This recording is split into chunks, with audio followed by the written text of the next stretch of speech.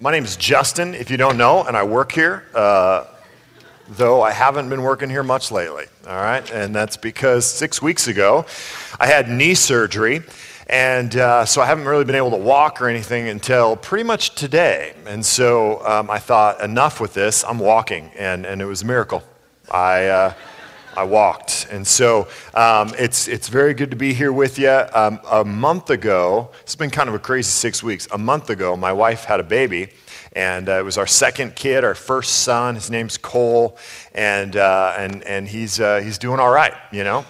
He's growing up. My 3-year-old daughter likes him a lot. She likes to push on him, which toughens him up a little bit because my wife's kind of babying him right now, and so I like that she's kind of toughening him up. She likes to try to press on his eyes, which is not doctor recommended. So you know, everything's good. Like Ricardo said, my brother and sister-in-law, they had a baby this morning, and he was the exact same length as Cole and 1 ounce lighter than Cole. And I just went and saw him in between services, and they look almost identical. They were twins, separated at conception, and you know what? I got to give my wife credit for that joke. She said that one, and I thought that was pretty good. And so yeah, so my son was 1 ounce heavier, bigger, and so I think that makes my wife 1 ounce better, and so that'll probably come up at Thanksgiving or something. So. It is good to be back. If you need a Bible, go ahead and slip up your hand. If you don't own a Bible, this is yours. Please keep it. If you do own a Bible and you just forgot yours today, that was dumb. Don't do that again. If you own one and you knew we would provide one for you, and so you intentionally left it at home, that's just working the system, and Jesus knows that. All right? So just keep that in mind. Ricardo mentioned First Wednesdays that's coming up on Wednesday, and I couldn't recommend this higher. This is going to be really good. How many of you were at the first Wednesday? Probably not as many this service. Oh, that's pretty good. It was packed out. It was crazy, and so I'd love to do that again. This week this month is going to be really good. Tom's talking about 9/11, reflections from 9/11, and that is like his ideal wheelhouse. That is what he is best at. In fact, I personally extended that invitation to him because it's going to be really good. So I'd encourage you to be there for that and dinner, and it's just a good time to hang out and connect with people. And if you're new, in fact, how many people, this is your first Sunday here? Just raise your hand. It's awkward, but it's cool. Good. Welcome. It's good to have you. We're very, very excited to have you. We have new people coming all the time, especially now with students coming back. It's kind of the time to be new, and it's the best chance to get to know people because there's going to be 200 or 300 people in the room, so you can kind of blend in and connect with people at your own speed. So it's good. So I recommend you do that. Okay, tonight, though, we're talking about stewardship, and I thought, man, it's my first day back in 6 weeks. Let's talk about money. Right? So I thought stewardship would be good, and I got 4 reasons why we're doing stewardship, and here's why I feel like I need 4 reasons. In a typical systematic theology, which is what we're kind of mirroring in this doctrine series, in a typical systematic, the second to last chapter of the book is typically not about stewardship, and so this is a little unique that we're doing stewardship at the end of a doctrine series, right? The doctrine of stewardship typically wouldn't find its way into the series. So there's a couple reasons. 2 reasons that aren't that good, and then 2 reasons that are pretty good. One is it's in the book. So we don't want to skip chapters in the book. It's in the book. The authors thought it was valuable enough, so we'll do that. Number 2 is we're a church, so clearly we're about your money. Okay, and I know that a lot of you came into the church with the presupposition, I don't like churches, they just want my money. And so, okay, we just want to live up to your expectations and make you feel comfortable, so welcome, and give us your money, all right? So, number 3, and these start to get better, number 3 is 25% of Jesus' words in the Gospels had to do with stewardship. Okay, so 1 out of every 4 things that Jesus said had to do with this idea of stewardship. So stewardship in its broadest sense is, how do we take care of the things that God's given us? So everything from certainly our money, but to the time that we have. We all are given 24 hours a day, 7 days in a week. How do we manage that time, the talent that we have, all of the resources, everything that we've been handed? What do we do with that? How do we leverage that and to what end? That's stewardship. And 1 out of every 4 things coming out of Jesus' mouth in the Gospels had to do with stewardship. So if it's important to Jesus, it ought to be important to Jesus' followers, right? That makes sense. But maybe the most important reason that we're doing this, the 4th one, is stewardship is kind of the ultimate so what to 11 weeks of theology, 11 weeks of doctrine. So one of the things we've said throughout the series is we don't want to just download a bunch of information about these different theological concepts and kind of send you on your merry way. There's nothing wrong with that, but it's probably suited for a different setting. What we've wanted to do is to say, here's some resources. So we produced a study guide. We made the books available for cheap. What we want to do is say, let's spend 10 or 15 minutes getting you as much information about this doctrine as you need, but then let's spend the other 30 minutes really on what does this mean? How does this apply? Why is this useful for me? And so really, when we think about the broad scope of this series, we're going, listen, if you believe in Trinity, if we believe in the fall, creation, God's revelation through Scripture, incarnation, cross, resurrection, worship, covenant, all of these things that we've studied, there's kind of a grand or ultimate so what to, okay, we've amassed this knowledge. Now, what do we do with that? And so there's only one more topic to cover, and we'll do that next week. But this week is kind of a big so what to go, all right, let's say we believe all this stuff. What does it mean? Right? And so the so what is stewardship, and how do you govern your life? How do you steward your life, and to what end? Okay? So to do that, we're going to look at 2 passages in Ecclesiastes and 1 in Matthew. So turn to Ecclesiastes chapter 2. And if you're new to this stuff, kind of go to the middle, and you'll find either Psalms, Proverbs, or Ecclesiastes. They go in that order: Psalms, Proverbs, Ecclesiastes. So Ecclesiastes chapter 2. While you're turning there, one of the verses that the authors use in the book was a verse that I've probably read 100 times. I don't know, I'm a pastor, so 1,000 times I've probably memorized it. But John 17 is a prayer. It's the longest prayer of Jesus recorded in the Gospels. It's called the high priestly prayer. It's done at the end of his life, and it's the entire chapter 17. But in verse 4, Jesus says something in this prayer that in light of stewardship, I think is kind of remarkable. Jesus, praying to God, says, I glorified you on earth, having accomplished the work that you gave me to do. Just pretty incredible statement that after 33 years of life, Jesus is able to look the Father in the face and go, I've done everything you've asked me to do. This is the ultimate picture of biblical stewardship. Jesus has stewarded 33 years of life so well, so perfectly, that he can look at God the Father and go, I've finished. I'm done. I did it all. I mean, there may be no better feeling, and it's got to be in the top 10 human experiences, to get to the end of a work day and look at your to-do list and go, I did it. I did all of it. There's 3 things. It took me 10 hours, but it's done, right? Like that's just a satisfying feeling. It makes me happy. I hear birds chirping, and I go home and I swing my wife around, and I just feel good about that day, let alone Jesus now getting to the end of his life and being able to look at the Father and go, everything you've got for me, I did. And this is moments before the cross, so that's signed, sealed, and delivered. And he's just going, I've done it all. I'm 32, and so next year I'll be 33. I'll be Jesus' age, and I kind of think about how that would be to be able to look back on 33 years of life and just go, yeah, I did it. So this is perfect biblical stewardship, something that unfortunately we will never experience. Okay, here's our working definition of stewardship. Stewardship is the way that we govern our lives, the ends that we are striving for, and the process we take to get there. Okay? Stewardship. The way that we govern our lives, the ends that we are striving for, and the process we take to get there. So, one of my presuppositions for this is that everybody is doing stewardship. No matter who you are, where you're at, how old you are, how young you are, what you believe, you could be a staunch atheist and angry at every word out of my mouth. You are a steward, whether you like it or not, whether you use that language. You have been given opportunities, you've been given life, you've been given breath, you've been given abilities, you've been given arms. You steward those arms. Some of you steward well, some of you steward poorly, some of you steward to this end, and some of you steward to that end, but everybody stewards. Everybody is doing stewardship.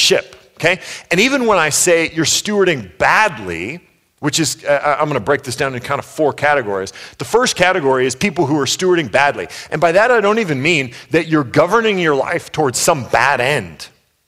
Right? We'll talk about that as the second or third different option here. The first end, and the way I think, unfortunately, a lot of us are stewarding our lives poorly, is that we have no idea where we're going, and we are making a whole bunch of disconnected decisions that don't keep anything future in mind. Every decision we make, every moment of our day is focused on what is right in front of me, what is most immediate, and what I want right now. And we don't think through long-term stuff at all. Right? Like, how many times have we thought through our lives and gone, this is what I want my life to look like 5 years from now, 10 years from now, 20 years from now, 30 years from now. Some of you are going, well, I'm going to be dead in 30 years. Great. That's a goal, okay? That's something to shoot for, right? But just to take the time to take a step back and go, well, what do I want my life to look like 10 years from now? How many of you are students? Raise your hand if you're a student. Okay. Some of you timid about your studentness. You're all right. Okay, it's okay. If you don't have an idea of what your life should look like 5 years from now, your process through school, you're going to waste a lot of time. You're going to change majors like 1,400 times, and you're going to be one of those 8th-year seniors with 3 kids, and you're kind of hoping to make it to be a sophomore. It's just there's no vision for where you're going or what you're doing, and my fear is that most of us are in this place. Most of us don't stand in front of the menu at McDonald's and go, okay, what this decision is going to play out into my future, and it's going to impact my health, and what do I do, and how do I do it? Most of us don't stop to think that way. Right? I mean, if you're there, you're in trouble anyway because you're at McDonald's looking at that menu, and so your life is detoured significantly already. But most of us don't take the time to think through those things, right? We just kind of take things as they go. Now, I blame, and you may laugh if you know me because I have a personal vendetta against Facebook, but I blame Facebook and social media for much of this because what this technology has done is made very small, insignificant, but immediate things into very important things, okay? And so we go an hour in class or in a meeting or sleeping, and we wake up and we go, oh my gosh, I gotta look at Facebook. I gotta know what everybody's doing. What's Jennifer been doing? I gotta know what's going on in Jennifer's life, right? And it's not like Jennifer's 9 months pregnant or on her deathbed. It's just like Thursday, and you're going, oh, but what about Jennifer? Who's Jennifer, right? And so we stay in front of the screen, and Facebook knows about all of our issues, and so instead of having to refresh now, it just automatically refreshes, which they're just drawing us in there, right? But we go, oh, Jennifer, what's going on with Jennifer? Oh, she's having a sandwich. Oh, Jennifer. Oh, the sandwich wasn't good. Oh, Jennifer, right? Like, and things that are totally meaningless and yet urgent become important. The ticker on the bottom of SportsCenter does the same thing to us. We go, oh, I gotta know what's happening right now across the world. This has nothing to do with me. I gotta know. And it's totally disconnected. It has everything to do with right now, immediate. And there's no moment where we just sit back and go, I wonder what the future holds. I wonder where I'm going to be in 5 years based on this trajectory and these questions. Right? I mean, it's kind of a big question to go, where is your life going to be in 5 years? Let's just pick one. Like, what do you want your body to look like? Where do you want your health to be 5 years from now? If I were to ask you that question, where do you want your health to be 5 years? You'd kind of unroll an Abercrombie poster and go, yeah, something like this. I go, okay. Well, that's a little skinny, but all right. Okay, so that's this trajectory. And in order to reach that end, there's a lot of things in the middle. There's a lot of salad eating, which is terrible. There's a lot of working out. There's a lot of running. There's not very many burgers. There's not many, right? And so we've kind of stated this trajectory, and yet our actual trajectory is far more in a kind of a Homer Simpson direction, and so we make decisions that are actually leading us down that path. So we're sitting in front of the menu and we go, oh, fries? They have fries and it comes with garlic and mayonnaise to dip it in? Great, I'll take 2, right? And so that leads in this trajectory where what we have stated that we desire is in this direction, but what we are making decisions based on is what is immediately right in front of us. And so we don't think. And as a result, we have nothing of value to offer the people around us. Because things of value, you just look throughout history, things of value don't happen overnight. They happen slow. They happen with intentionality. For this message, I spent a ton of time reading kind of like little biographies of work habits of famous, accomplished people, everything from athletes to authors, and every one of them, everyone who has sustained elite success makes serious sacrifices to get where they want to go. They know where that is. They know what it's going to take to get there, and they have the self-discipline to do it. Every one of them wakes up early, gets to work early, works long hours, is very disciplined, schedules out when they're going to eat and when they're going to drink and when they're going to do. It's hard. My fear is that for most of us who just kind of make haphazard decisions, we aren't actually stewarding towards any desired end. And so we find ourselves in a place 5 years down the road and we go, how did we get here? How did I get fat? How did I get poor? How did I get to this place? And we have no idea because we don't actually take time to stop and think about the future and go, okay, where do I want to be spiritually in 5 years? Where do I want to be physically? Where do I want to be professionally? Where do I want to be? Or maybe even asking the question, where does God want me to be? We'll get there. So that's number one, those of us who are stewarding towards nothing. Number two, some of us are stewarding very intentionally towards experiencing comfort now. Right? Some of us do a fantastic job of making very important and intentional decisions with your end being as much comfort and satisfaction, luxury, stability, and safety immediately as you possibly can have, right? You've just kind of bought into I want it now, I want it my way, and I want this comfort, and I don't even care about the future, right? I'm going to spend money on this now. I don't care about my credit 5 years from now. I'm going to have this relationship now. I don't care about my heart 5 years from now. I'm going to eat this thing now. I don't care about my body 5 years from now. I'm going to spend my time in this way now. I don't care about my spiritual life 5 years from now. Solomon did this very thing in Ecclesiastes chapter 2. It says in verse 1, I said in my heart, come now, I will test you with pleasure. Enjoy yourself. But behold, this also was vanity. I said of laughter, it is mad, and of pleasure, what use is it?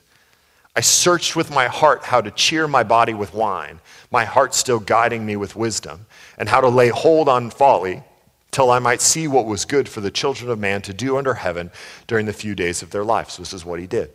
I made great works. I built houses and planted vineyards for myself. I made myself gardens and parks and planted in them all kinds of fruit trees. I made myself pools from which to water the forest of growing trees. I bought male and female slaves and had slaves who were born in my house. I had also great possessions of herds and flocks, more than any who had been before me in Jerusalem. I also gathered for myself silver and gold and the treasure of kings and provinces. I got singers, both men and women, and many concubines, the delight of the children of man. So stop there. Here's what Solomon said. He said, I hear what everybody says will bring me pleasure, and I'm going to test that theory. So I'm going to take everything that you say. You're telling me concubines are going to bring me pleasure? Fantastic, bring it on. You're telling me big houses and palaces are going to bring me pleasure? Great, I'll take 3. Oh, I need fruit trees and pools in them? Awesome, bring it on. I need slaves. You think slaves are going to make me happy? Okay, let's try slaves. Every single thing that the people around him, the culture around him said, this will bring you pleasure, he said, I'm all in. This would be the equivalent of us watching an hour's worth of commercials and buying everything that's being sold to us. And just going, listen, I'm going to believe the message of all of these commercials. I'm going to believe the hype. I'm going to buy all the products and believe that they're going to do what they say they're going to do. And you realize that all commercials are the same, right? They all follow the same basic script. If you're in advertising, I'm sorry, just plug your ears because I'm going to hurt your feelings. But all advertising is exactly the same. It follows a basic formula. It's nuanced for different demographics. But here's the basic formula of advertising. Your life sucks in some significant way. You're a loser. You won't be a loser if you buy our product and use it. And then this is what your life could look like if you use our product. That's advertising, okay? So it's nuanced for different demographics. For young men, they go, you're a loser and no women like you. If you drink our watered down beer, women will appear everywhere and want you. Okay, for young moms. Moms are very fragile sometimes, and so these commercials show them being a bad mom in some way, right? And it always starts out in black and white for some reason, and she's kind of hunched over and has fangs. It's just weird. It always starts really, really bad, and they give this, you're a bad mom because it's for a cleaner, right? So there's probably raw chicken on your countertops and your kids are licking it. So you're a bad mom, right? But if you use our spray bottle and not the leading brand, ta-da, it's in color. You're a good mom. Your kids are smiling. They don't have mad cow disease, right? Like, you're bad mom, our product, you're a good mom. For older men, they use the car to woo them into feeling significant. So they go, oh, you're a loser. But if you buy our car, you'll be a winner, and all of the roads in Arizona will be wavy. And there will be trees. And so somehow the Lexus comes with a move to the Pacific Northwest, but I don't understand how that works. You're a loser. Your life is boring. You buy our car and you'll drive like an awesome guy. And you'll all of a sudden be on the Autobahn, right? That's the message. You're a loser. Here's our product. You're not a loser anymore. That's what Solomon buys into. He goes, okay, if that's true, bring it on. I don't want to be a loser. And I'll try everything you tell me to do. Here's how it goes, verse 9. So I became great and surpassed all who were before me in Jerusalem. Also my wisdom remained with me. And whatever my eyes desired, I did not keep from them. I kept my heart from no pleasure, for my heart found pleasure in all my toil, and this was my reward for all my toil. Then I considered all that my hands had done, and the toil that I had expended in doing it, and behold, all was vanity and a striving after wind, and there was nothing to be gained under the sun. And this word vanity, Solomon uses over and over and over in this book of Ecclesiastes, and it's an interesting word. Different translations translate it differently. The idea behind it is that it's something that's there for only a moment and then gone, right? And so there are places in this world, these magical lands, where it's cold for half the year. And you don't sweat at midnight. And when you breathe out in these cold lands, you can see your breath for just a moment. I know, it sounds crazy. You can see your breath, and then it goes away. For just a minute, just a second, really. You can see the work of your lungs in your breath, and then it's gone. And Solomon goes, here's the deal. I bought the hype. I went for it. I didn't withhold any pleasure from my eyes. If I saw something that looked cool, I went for it. And it was vanity. It was there for a minute, and it was kind of cool. I'm like, wow, that's my breath. That's cool. And then it was gone. And I needed more. I had to do it again. The comfort was gone. The pleasure was gone. It was there for a second, but then it was gone. And if we're honest with ourselves, that's what many of you are experiencing. You're stewarding your life towards comfort now, throwing caution to the wind on your future, and just going, I want now. I want it to feel good now. I want to experience happiness and satisfaction now. And what you're experiencing over and over and over is the things that you're investing in are cool for a minute, and then they go away. They're fun for a moment, and then there's some pain. There's just implications for what we do. Okay. The third thing that I see of how we steward is the exact opposite. Same desire for comfort and safety and satisfaction, stability, but it's putting it off into the future and sacrificing today. So it's the opposite. So the second group was experiencing comfort today and sacrificing the future. This third group is sacrificing today and holding out for the future. This is investment. This is long-term investing. This is Warren Buffett. This is Dave Ramsey. Great ideas. But Dave Ramsey's whole idea, and he's a finance guy who, if you didn't know, his whole idea is live like nobody lives today so that you can live like nobody lives tomorrow.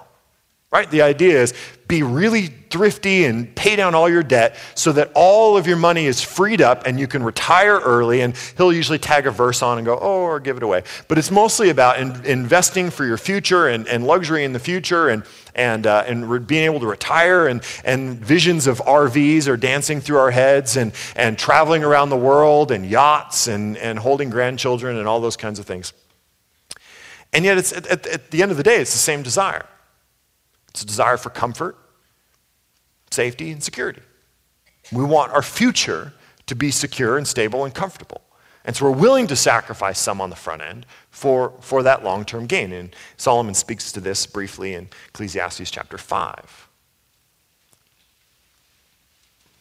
Verse 10 says, "He who loves money will not be satisfied with money, nor he who loves wealth with his income. This also is vanity. When goods increase, they increase who eat them. And what advantage has their owner but to see them with his eyes? Sweet is the sleep of a laborer, whether he eats little or much, but the full stomach of the rich will not let him sleep."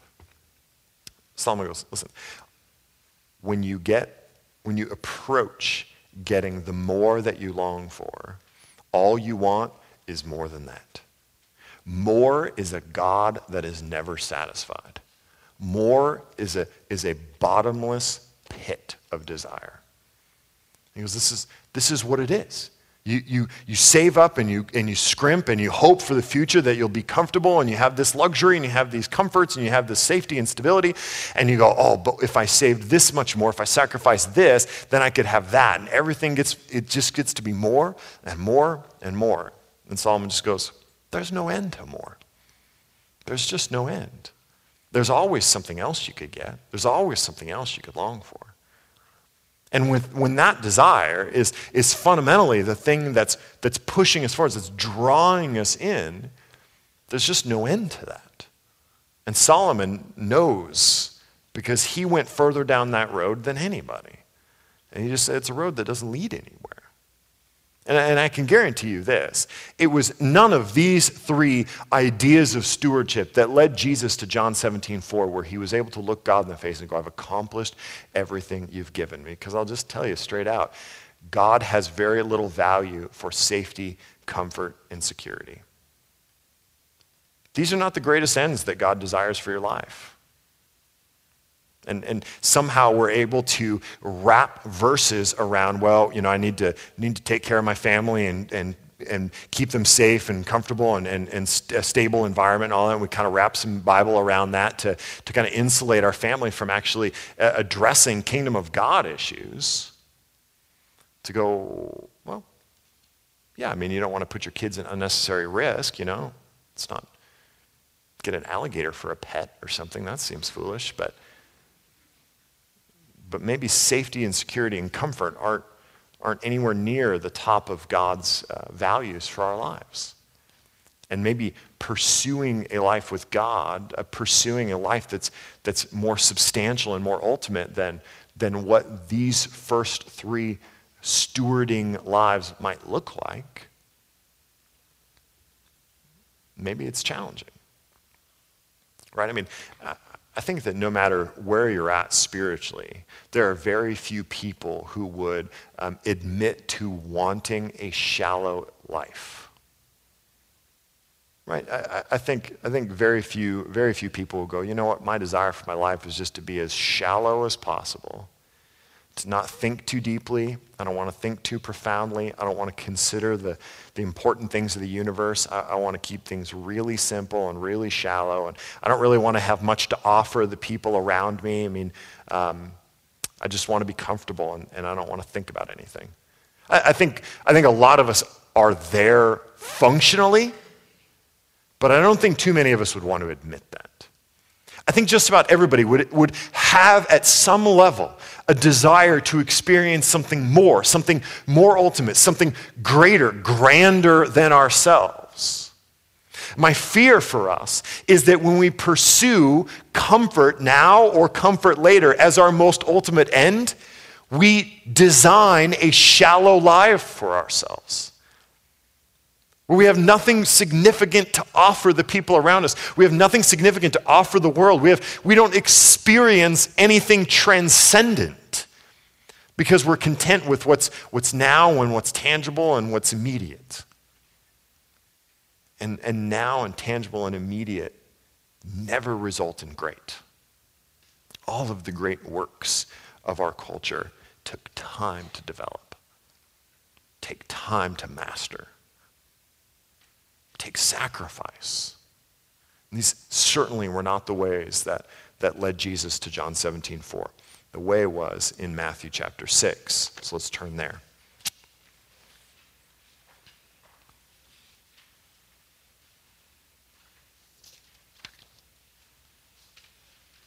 Matthew chapter 6, verse 19. Matthew is the first book in the New Testament. Comes right after Malachi and right before Mark. Lots of M's. Matthew chapter 6, verse 19. We catch Jesus right in the middle of his longest sermon, the Sermon on the Mount, which is Matthew 5, 6, and 7. It's the most substantial piece of theology that Jesus lays out for us, and he addresses this idea of stewardship in verses 19 through 34. So he says this: "Do not lay up for yourselves treasures on earth, where moth and rust destroy, and where thieves break in and steal. But lay up for yourselves treasures in heaven, where neither moth nor rust destroys, and where thieves do not break in and steal." So Jesus leads kind of pragmatic, going, hey, this world is passing away. The things in it decay. We're all experiencing that. The things in it get stolen, get broken. This world was never meant to invest. I mean, there's a implicit theology in this, in that Jesus is going, I created this world. I invented it. I invented all of the laws of physics that govern it. And I'm just telling you, this world was never meant to be what is most ultimate for you. It's not that good. It's only going to be around for a while, or you are only going to be on it for a while. The world and everything that it has to offer and all the experiences and little comforts and little luxuries were never meant to be the ultimate end of your existence. I just didn't design it that way. This world is something of a kind of a staging place for what is eternal and for what is transcendent and what is most ultimate. So he just goes, don't invest your life in the things that are today and earthly and immediate. They were never intended to be invested in as the most ultimate thing. Heaven was. The eternal things were.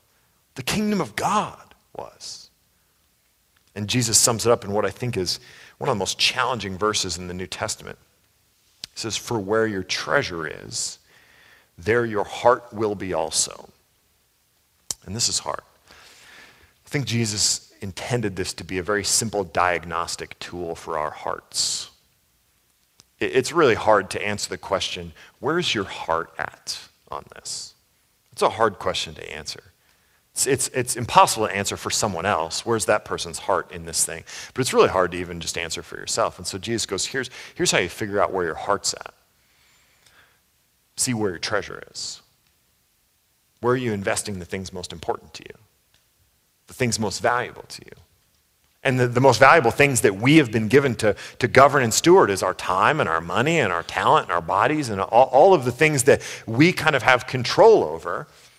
Jesus goes, well, check out where you're investing those things. So open up your calendar, your day timer, whatever you use. Where do you spend your time?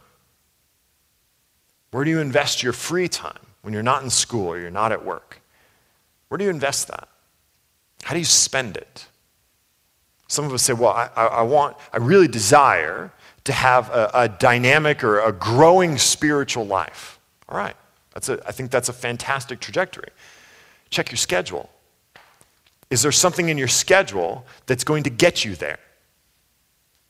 We say we want to be a follower of Jesus, and we often like to say that, well, we don't believe in a religion, we believe in a relationship with Jesus. Great.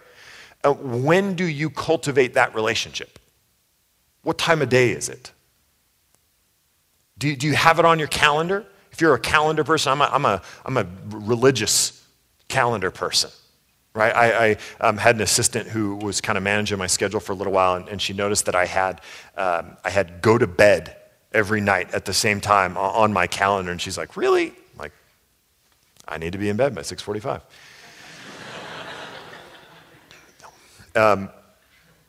If you look at my calendar, every morning, 6 a.m. devotion, 6 a.m. to 7 a.m. Because I want to have a dynamic spiritual life. I want to have a vibrant relationship with Jesus. I want to follow Jesus as well as I possibly can.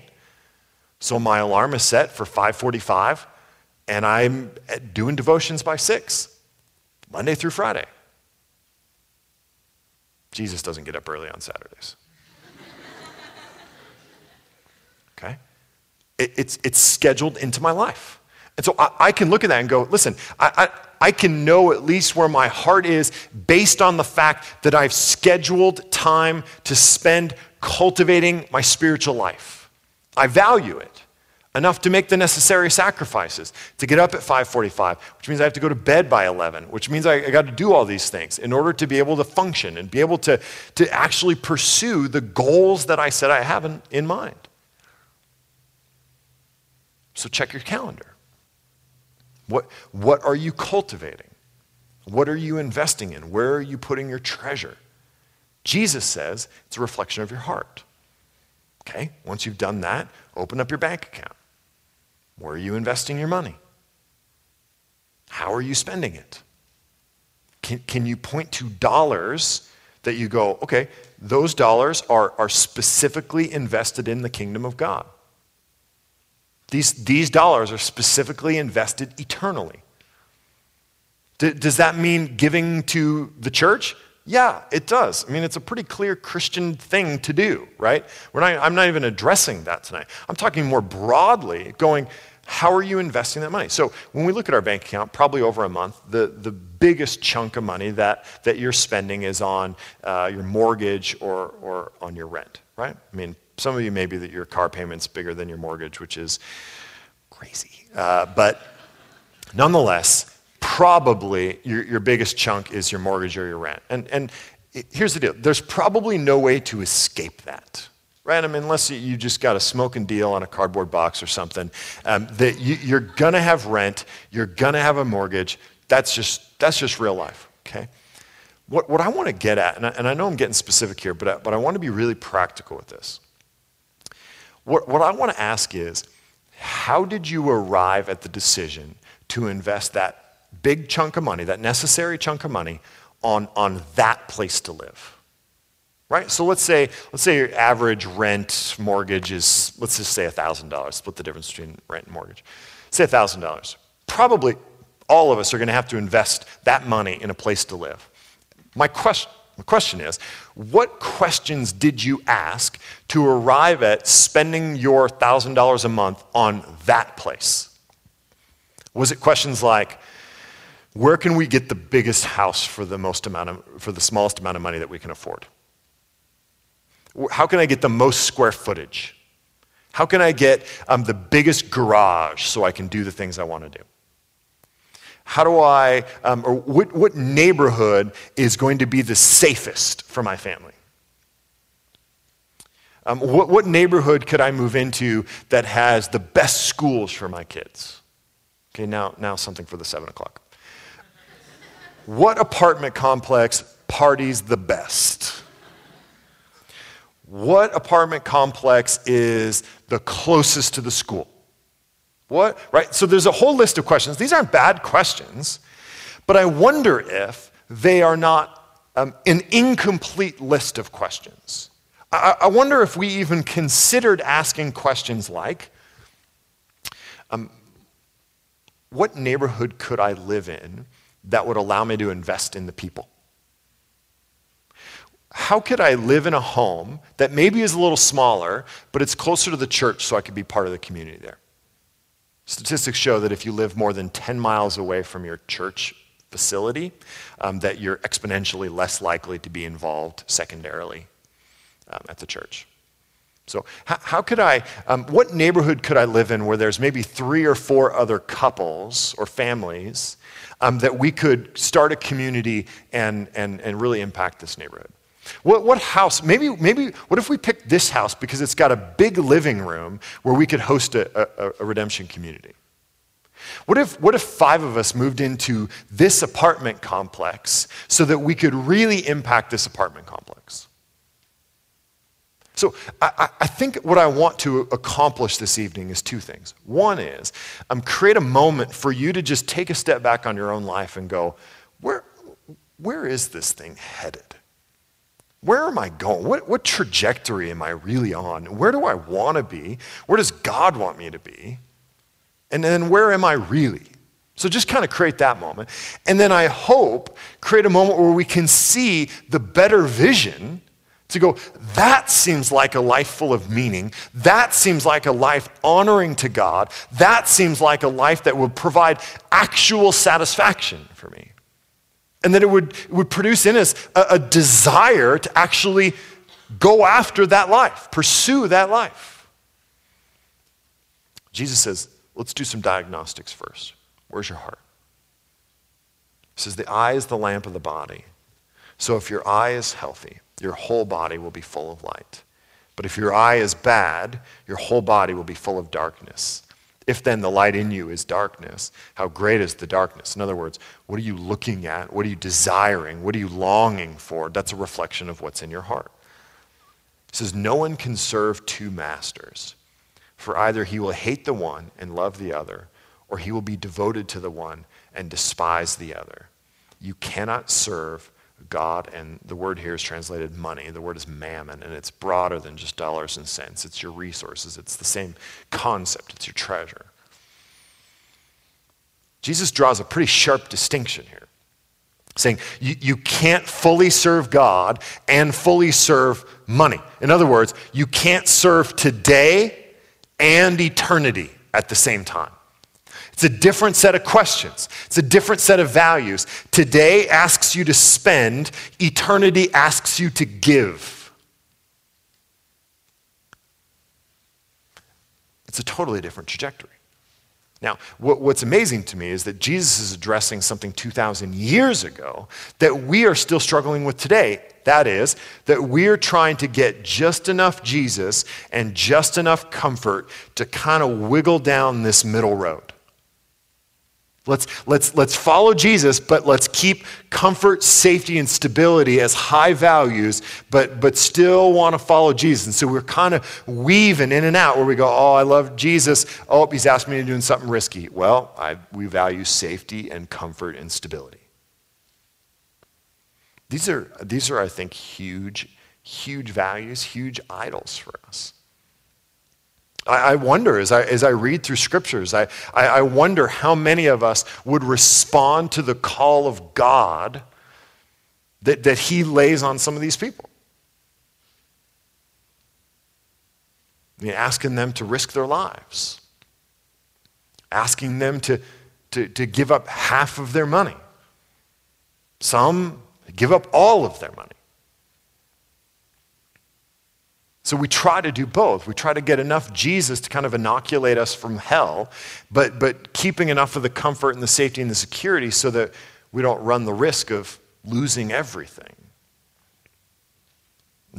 The people that Jesus was talking to 2,000 years ago clearly were dealing with that same issue. And I think Jesus senses that in them, which is why he finishes 25 through 34. Therefore I tell you, do not be anxious about your life, what you'll eat, what you will drink, nor about your body, what you will put on. Is not life more than food, and the body more than clothing? Look at the birds of the air. They neither sow nor reap nor gather into barns, and yet your heavenly Father feeds them. Are you not of more value than they? And which of you, by being anxious, can add a single hour to his span of life? And why are you anxious about clothing? Consider the lilies of the field, how they grow. They neither toil nor spin, yet I tell you, even Solomon in all his glory was not arrayed like one of these. But if God so clothes the grass of the field, which today is alive and tomorrow is thrown into the oven, will he not much more clothe you, O you of little faith? Therefore, do not be anxious, saying, what shall we eat, or what shall we drink, or what shall we wear? For the Gentiles seek after all these things, and your heavenly Father knows that you need them all. It's interesting that Jesus lands there, saying all these worries and all these concerns and this focus on now and the focus on comfort and the focus on safety and the focus on we got to make sure we can eat, we got to make sure we can drink, we got to make sure we have clothes to wear. He goes, that's what people who don't know that there's a God worry about. So when he says Gentiles, he's broadly referring to just people who think that when your days here are done, there is nothing more. The story ends here. They have a worldview, a story of the world that says, hey, listen, we're highly developed animals, and it's random, and it's just chance, and it's natural selection, and when you die, you die. It's heavily materialistic, naturalistic, and just going, there's no better, there's no transcendent, there's no spiritual, it's just this. In which case I would say, please pursue comfort. Pursue the greatest ends of whatever you can get your hands on. Don't sacrifice for yourself or anyone else. Get what you can get because you're going to be dead soon. And you can't take any of it with you. So if there's nothing more, if what we can kind of taste and touch and feel and smell, if all of that is it, then man, get what you can get. And get a lot of it. But Jesus is telling a different story. We tell a different story. A story of the world that goes creation, fall, redemption, restoration. A story in which there is a sovereign God, a Father God, whom Jesus says, listen, if you would seek the kingdom, he says, seek first the kingdom of God and his righteousness, and all these things will be added to you. He goes, listen, short-term comfort doesn't promise you anything for the long term. It doesn't promise it's going to be with you. It doesn't promise it's going to support you. It doesn't promise it's going to provide for you. It promises immediate comfort, satisfaction now and nothing more. Long-term comfort does not promise that it will walk with you through the process. And if we learned anything over the last 5 years with our economy, it's that the future is not secure. But Jesus goes, listen, if we believe this true story of the world, we're not believing in a thing, we're believing in a who. A heavenly Father who knows what you need. A heavenly Father who loves you enough to walk you into eternity. A heavenly Father who's not just standing at the end line hoping that you make it there, but a heavenly Father who will take you to the end line. That's the story of Jesus. And that's why Jesus can, in chapter 17 of John, verse 4, say, I've accomplished everything. That's why he can confidently walk to the cross and give everything. I was at a church one time that was starting the stewardship campaign, and I thought, this would be interesting. Here was the campaign.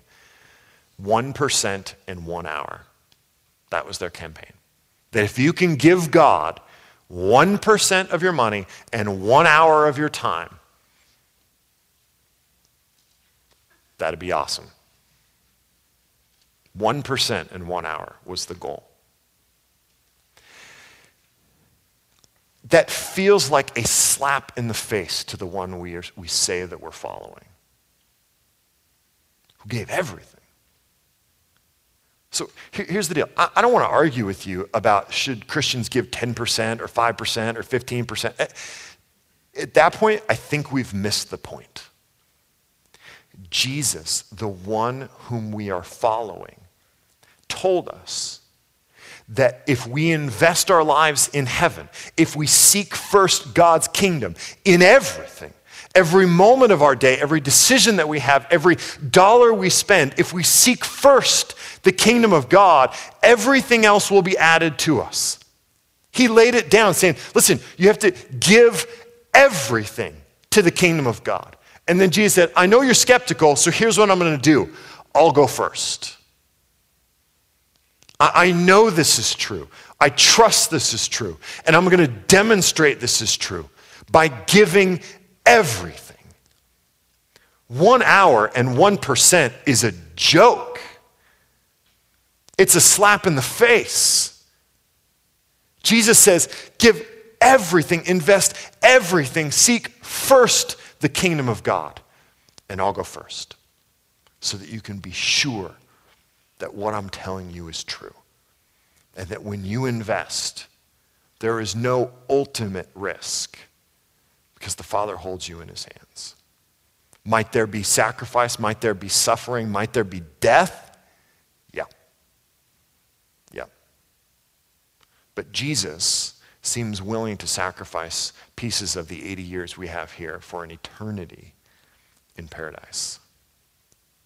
I want to end with a story that I haven't been able to get to all day, but it's the 7, and so I can just go on forever. This comes from a book by John Piper called Don't Waste Your Life, and I want to just read this story, and then we'll go. It says, in April of 2000, Ruby Eliason and Laura Edwards were killed in Cameroon, West Africa. Ruby was over 80 years old, single all her life. She poured it out for one great thing, to make Jesus Christ known among the unreached, the poor, and the sick.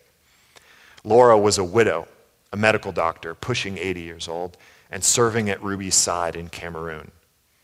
The brakes failed, the car went over a cliff, and they were both killed instantly. I asked my congregation, was that a tragedy?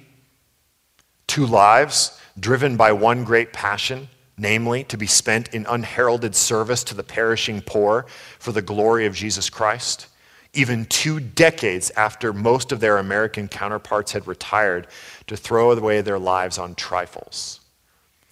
No, that is not a tragedy. That is a glory.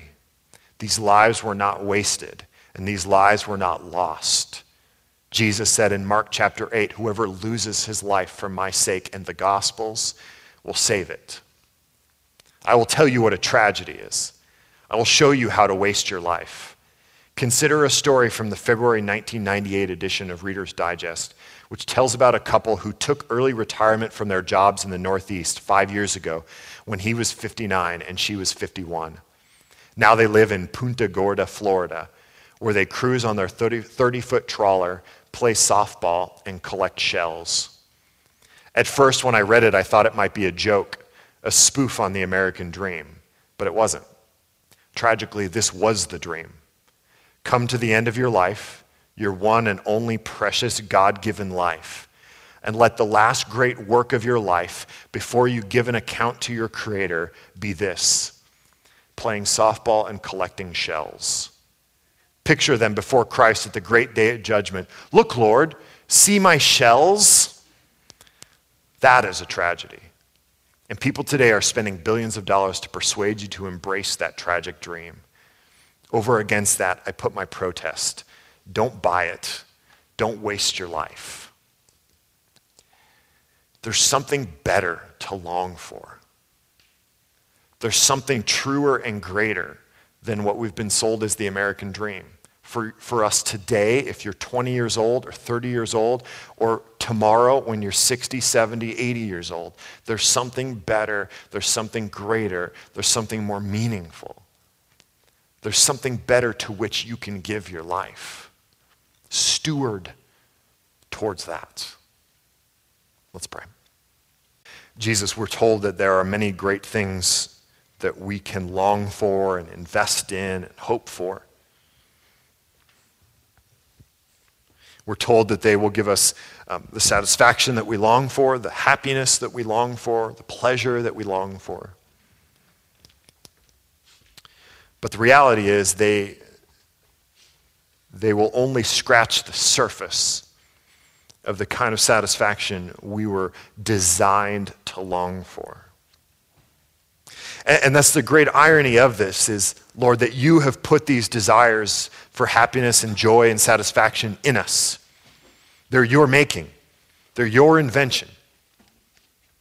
You came up with the idea to give us feelings and hopes and dreams and desires. But you did not give us shallow longings. You gave us deep, profound, difficult longings.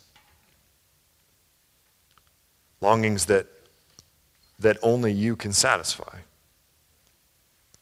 And so many of us go throughout our lives seeking to satisfy these longings on trifles,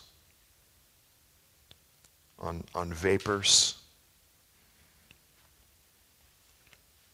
all the while wishing and hoping and expecting the next trifle to bring that satisfaction.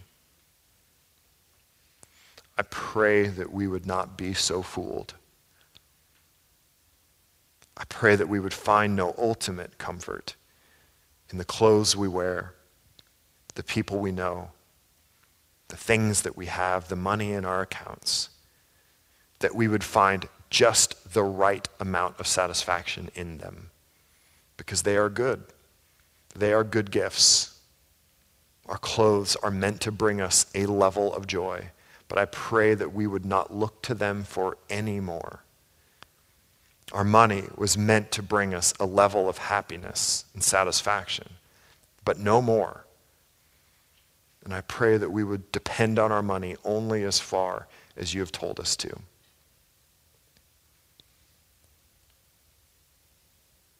But for that ache that is deep down inside of us that we all know, believer or non-believer, we would look to you, the only one who can really satisfy that ache.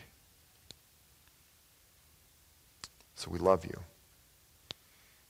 We aim to praise you and to seek after you each day of our lives. In your name we pray. Amen.